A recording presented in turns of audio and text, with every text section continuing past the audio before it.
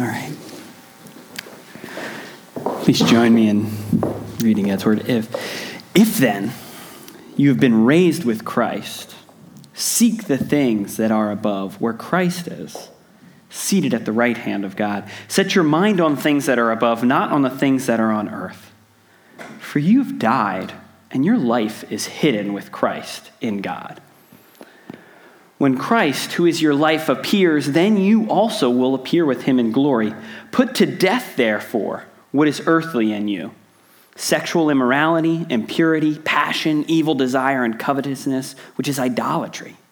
On account of these things, the wrath of God is coming. In these you too once walked when you were living in them. But now you must put them all away: anger, wrath, malice, slander, and obscene talk from your mouth. Do not lie to one another, seeing that you've put off the old self with its practices and have put on the new self, which is being renewed in the knowledge after the image of its creator. Here there is not Greek and Jew, circumcised and uncircumcised, barbarian, Scythian, slave, free, but Christ is all and in all.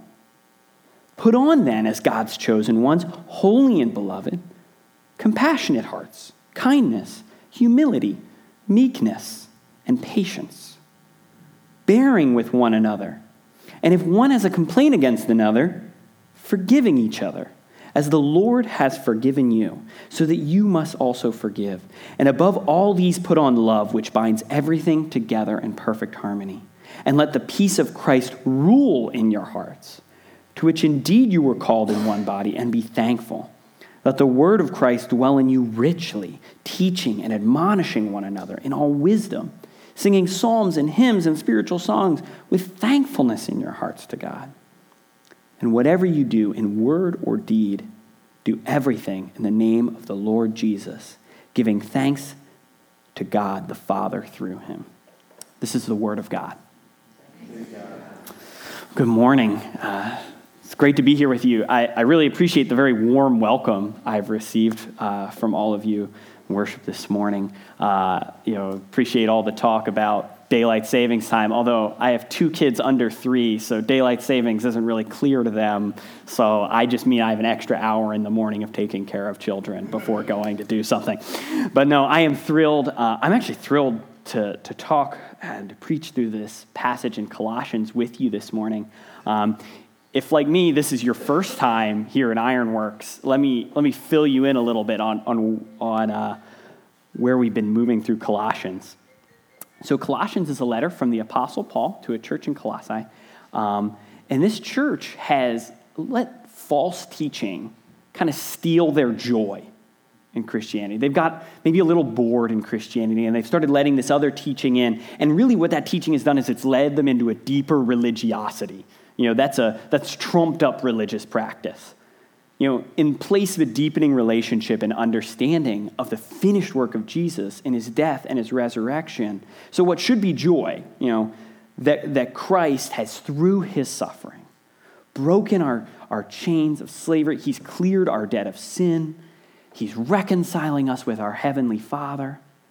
That what should be joyful, that's being manipulated instead into sort of a new bondage of like works and knowledge-based religious achievement, like I'm doing better than you. It looks nothing like the gospel, the good news that is that the Son of God has come to liberate us from our sin. And so Pastor Robbie has graciously left for me a guest preacher, what I think is the most exciting passage in this whole letter. He's a very gracious host. So we start in chapter 3. Chapter 2, Paul has been really laying out the emptiness of this religiosity. In chapter 3, we get to the kind of climax of the argument, I think is like the big if-then. And it begins with this huge kind of question of what it is to really know Christ, to really experience this resurrection, and that's the promise we've received, is that we share in this resurrection. And this is the big hanging question that Paul is asking. Do you understand what Christ has done for you? Do you know that this is true? And Paul knows that they've heard this. He knows that they've at least heard this before. So this question kind of brings me to the idea of like, how do any of us really come to truly understand something that we've learned? So before I began ministry, I pursued a job in teaching. I wanted to be a history teacher. And one thing that really stuck with me from all my classes about teaching and understanding and learning is that, though you do pick up things you hear and things you read, the most effective learning is when what you're taking in is paired with experience. It's like experience-based learning. And a really meaningful experience can take your learning to another level because it forces you to, like when you experience something that shakes what you know, it forces you to kind of process through, to re-examine what you consider true, and to sort of work out how you live out of that new knowledge. It's a hard thing to manufacture sometimes, which is why those of us who are recently or still in school can remember so many terrible group projects or special projects. It's this thing that's hard to manufacture. But I bet you if you take a moment, you can probably think of an experience that really changed the way you thought about something. It might be big, it might be small. Maybe sort of a small example. I'm a really big basketball fan. I really love the NBA. It didn't get that way because I read articles in Sports Illustrated or box scores. That's not how I became passionate about it. I remember as a little kid going down and seeing Charles Barkley play, or when I was older, when I was in high school, watching Allen Iverson in his prime, and you go to these games and you see how exciting and physical and athletic it is, and you're just, oh, it's so beautiful. And I've been a huge fan ever since. But maybe something that's a bigger deal than basketball. It is a bigger deal than basketball, but some people maybe don't put their priorities in the right place. So my oldest child is coming up on age 3, and leading up to having, was married for a while before we had kids, but leading up to it, everybody's like, oh, the experience of seeing that first ultrasound. Oh, the experience of meeting your child for the first time. And I heard those things, and those things made sense to me. But I didn't really know if that would be true of me. I'm not a super sentimental person. I'm a little sensitive, but I'm not, super touchy-feely. And so there I am kind of going to the first ultrasound, it'll be cool. It'll be cool. And you see just little, it looks like a little speck of rice blinking. And I'm like, oh, and it's overcome with emotion. When I meet my son for the first time, the day that he's born, it's just this wave of love like I haven't ever experienced before. It's a world-shattering experience, a world-changing experience holding your child for the first time. It doesn't get diminished with the second child either. I'm going to put this over here. I'm all over the place.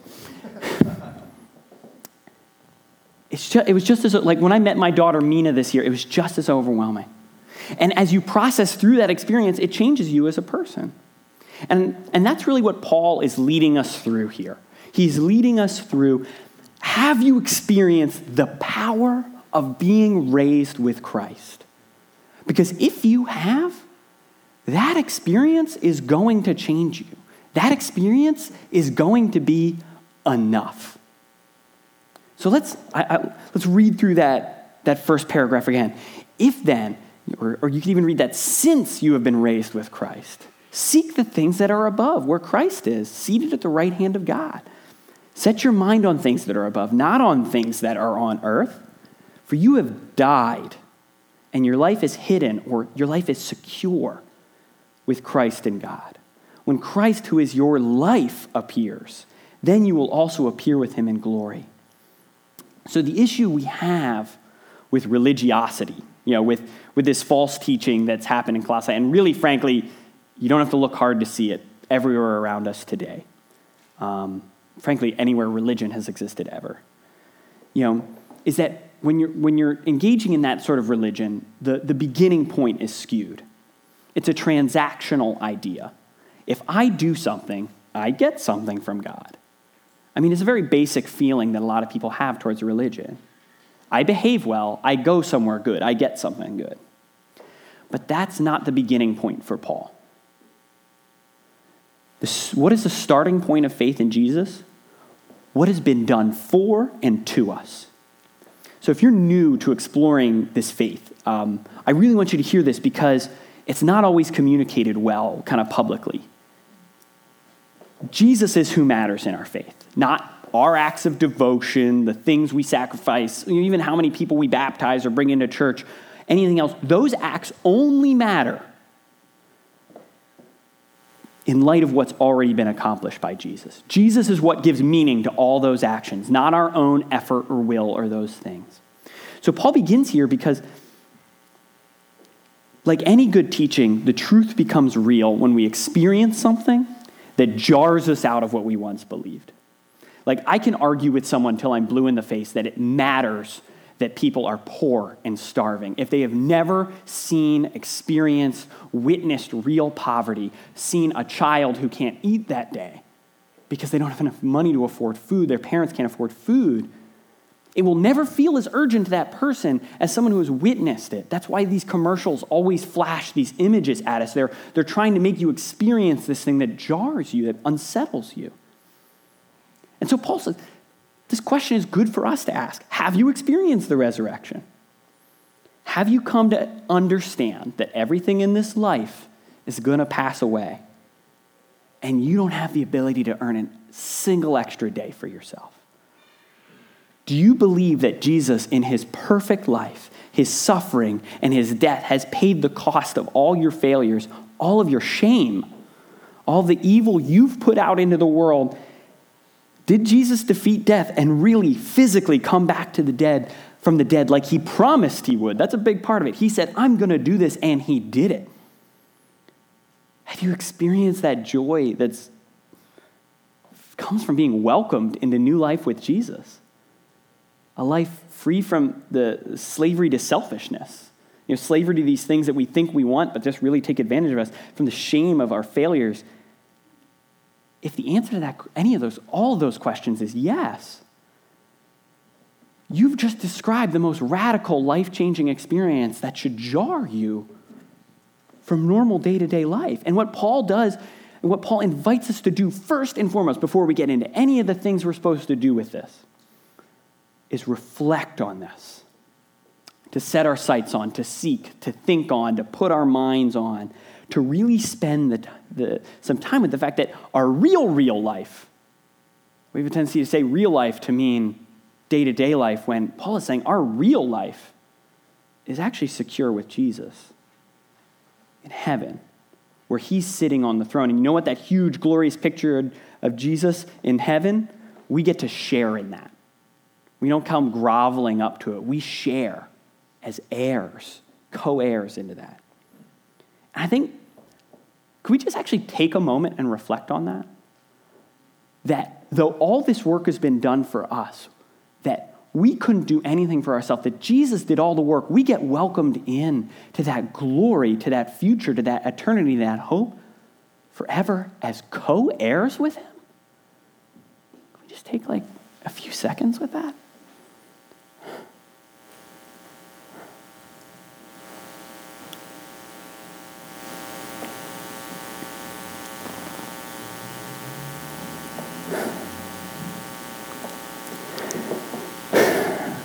In his book, The Great Divorce, C.S. Lewis describes this sort of metaphorical journey through hell and heaven. And I first read this book years and years and years ago. I think I was in high school. And the imagery has always stuck with me of hell as this place where, you can make up anything, you can make it all exist, but it has no substance. When it comes to rain, the houses you've imagined, just the rain goes right through. But as this traveler moves up into heaven, it's so real, the experience so visceral that it's realer than he is. It hurts to walk on the grass because he's never experienced grass this real. He is less real than heaven. We need to spend time reflecting, time in heaven, to remember what Christ has done for us. We need to spend some time in that space, unless we get that backwards, because I think we often get that backwards. Heaven seems so far off and kind of ephemeral and not really real. And this seems like what's really in front of us. This is what I can touch and grab. But if heaven is real for us, it won't just be this place we're looking forward to. It'll start to burst out of us in this life. It will start to yearly, monthly, hourly, each moment. If we're spending our time there, it will just shout out of us. I think that brings us to the next section of Paul's encouragement, and I don't see this as sort of like an angry list of do's and don'ts. I see things as encouragement. And he says, put to death, therefore, what's earthly in you, sexual immorality, impurity, passion, evil desire, and covetousness, which is idolatry. On account of these things, the wrath of God is coming. In these too you once walked when you were living in them. Now you must put them away: anger, wrath, malice, slander, obscene talk from your mouth. Do not lie to one another, seeing that you have put off the old self with its old practices, and have put on the new self, which is being renewed in knowledge after the image of its creator. Here there is not Greek and Jew, circumcised and uncircumcised, barbarian, Scythian, slave, free, but Christ is all and in all. When we spend time reflecting on Christ, what changes on us? What matters to us? You know, at the beginning I mentioned the powerful experience of having children, the powerful experience of meeting my kids. I love being a dad. I really do. But part of that experience changed what I enjoy, what I like to do. You know, I used to love playing golf with my brother, like just going out and playing a round of golf. It takes up most of your day off, if you're being honest. I could claim to my wife that it was only like 4 hours, but we all knew it was like the whole day. But it was fun. It was beautiful. You know, spending time with friends, walking out there. Well, now that I have children that I want to spend my days off with, that I want to see grow up, that I want to experience, all that time spent out there doing something that I like and is fun is just not as enjoyable to me, not as satisfying to me as the day with my kids. And that's probably pretty hard to understand because my children are wild animals I let live in the house. My daughter is a bit barfy. Like, these things don't... Sorry, let that settle for a second. This looks insane to somebody who doesn't, who loves golf and doesn't have kids. But it makes perfect sense to me. My joy is found somewhere else now. That's what Paul's talking about here. He's helping us to process through. It's like, okay, we've had this experience. You reflect on it. Just like learning, how do we process through what I've experienced? We need to ask ourselves some questions like, why do we care about sex and money so much? Why do we get angry? Why do we have these pet peeves that we rage about? Why are we willing to throw people under the bus, slander people, lie to people? These things aren't foreign to us. You see them every day. We get caught up in these things. And in a world where all that really matters is what you can get for yourself, a lot of these things actually seem pretty reasonable. Like if you think, this is all I've got, I need to squeeze every last ounce of joy and pleasure out of the days I have, greed and lust and all these things start to just be a means to that end.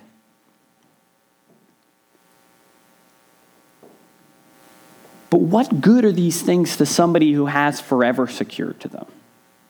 What good are fleeting, dying pleasures to somebody who has tasted a bit of eternity? I love that Paul even throws like obscene talk, like dirty language in here. Like he tosses this, we see this like big list of like idolatry and like dirty language. Get that out of there too.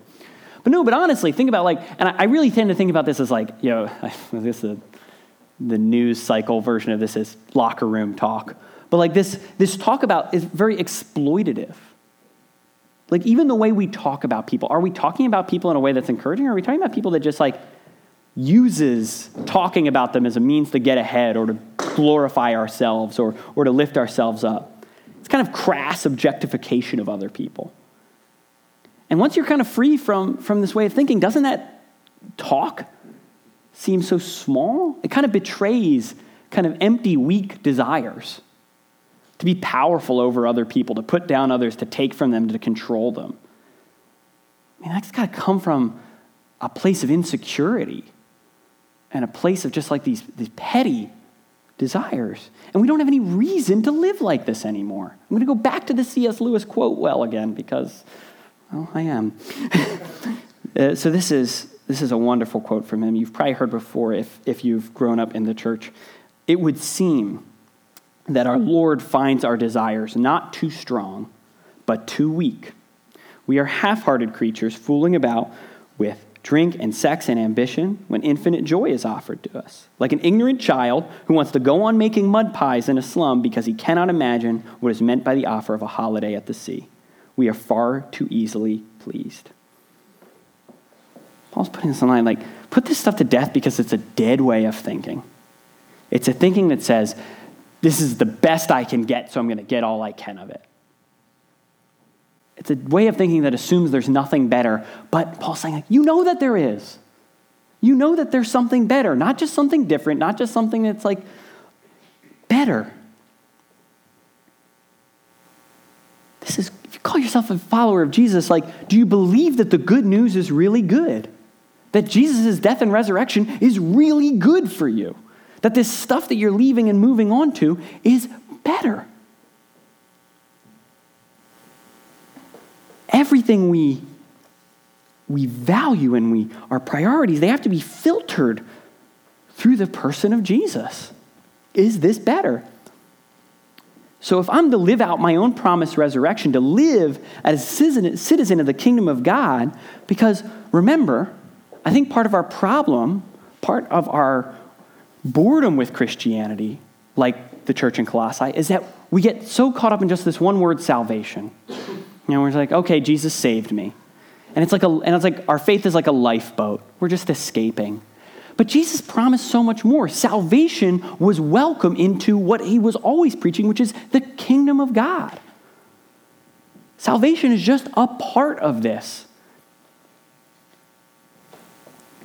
He's saying that this state of affairs we live in, the brokenness and injustice that we see every day, it has an expiration date. You even see this in the passage, like God is coming in anger to deal with this brokenness.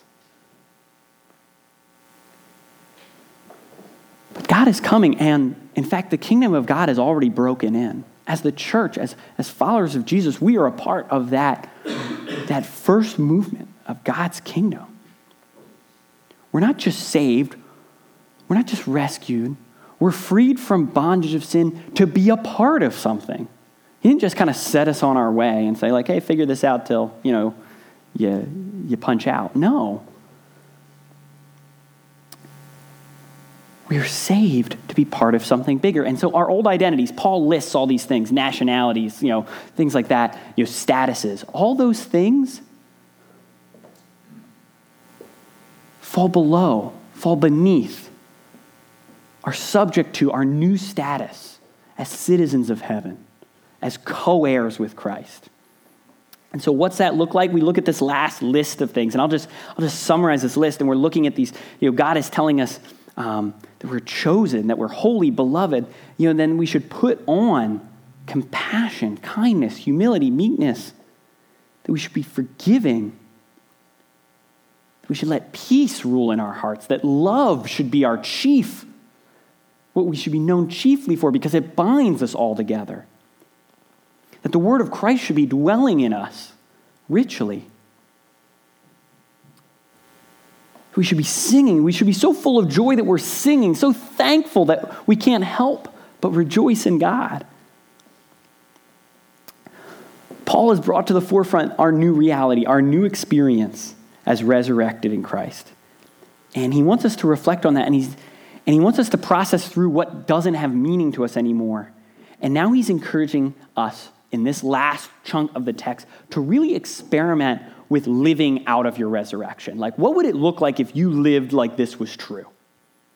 I remember during my senior year of high school, I got into Penn State in the first week of October. That left a lot of my senior year of high school without a lot of particular meaning to it. That changed how I operated as a student in that high school. But it also allowed me to pursue things that I really wanted to do. Take joy. The classes that still had meaning going on, I paid attention to those. BC Calculus, that got quickly dropped.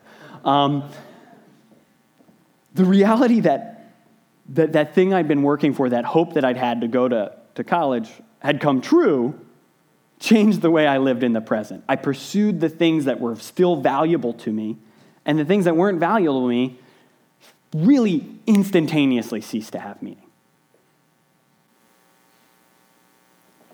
And as we look at these, they're going to read to us differently depending on how you experience this resurrection, how deeply you experience this resurrection. I think it's easy to look at this list of, tenderhearted mercy, compassion, kindness, and say, like, you know what? Yes, the world does need more of this. I need to be treated this way by other people. I can look around this room and think of people who need to treat me this way. But Paul's asking, does this look good for you? Because if we're living out of the resurrection, this list of traits should look good for how we want to treat others. Does making allowance for other people's faults and forgiveness towards, the offensive sound like a path to joy to you? Do you want to be more bound to people in love? Do you want less independence? Do you want to be kind of more communal, love-based responsibility? Our reaction to that list, it really tells us about us. And it tells us about how deeply and truly we believe this resurrected truth. It's good sometimes, sometimes we get caught up in being ashamed or guilty or feeling those feelings. That's not what Paul is trying to do here, but it is a heart check. It is a little check. Like, does that list look like I want to do this with the people who are truly hard in my life, the people who are truly difficult in my life? And if the answer is like pushing back on us, no, it's good for us to reflect. Jesus tells us wherever your treasure is, there the desires of your heart will be also. He says this in Luke 12, verse 34. Your heart is very powerful over your head. What you really want, you'll be able to rationalize. You want something bad enough, you'll be able, you really want that Ford Mustang, you'll be able to convince yourself that you can afford it, eventually, if you get there. And so if our hearts aren't with Christ, aren't resurrected, if we're not moving towards that place, then this stuff is not going to seem rational or reasonable or any of those things. I want us to see this for what it is. I want to make sure that we've not missed the point. He's not trying to say, I'm getting rid of the old rules and here are new rules. That's never been true. It's never been true that God is just handing down a list of rules to mindlessly obey or to obey so that you get God's favor. Even if you look back to the 10 Commandments, either place, they're listed in both Exodus 20 and Deuteronomy 5, they both start with this: I am the Lord your God who rescued you from the land of Egypt, the place of your slavery. What is the beginning of the 10 Commandments? Not, do this so that I'll love you, do this and you'll get something. I am the Lord your God. I have rescued you. I have shown you that I am good and care about what is good for you. These things that I'm about to list for you are good. Why should you do them? You know that I am good and good to you. Take me at my word that this is also good.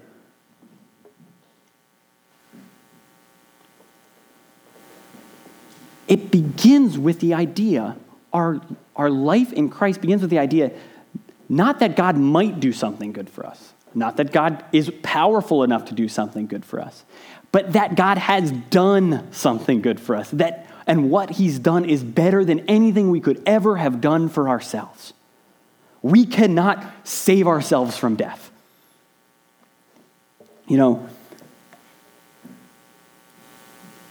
Over and over again, as people of God throughout history, we should have trusted God out of joy and trust, but we've twisted that relationship to be transactional. And by that, we're trying to control God. We're trying to control God with our behavior.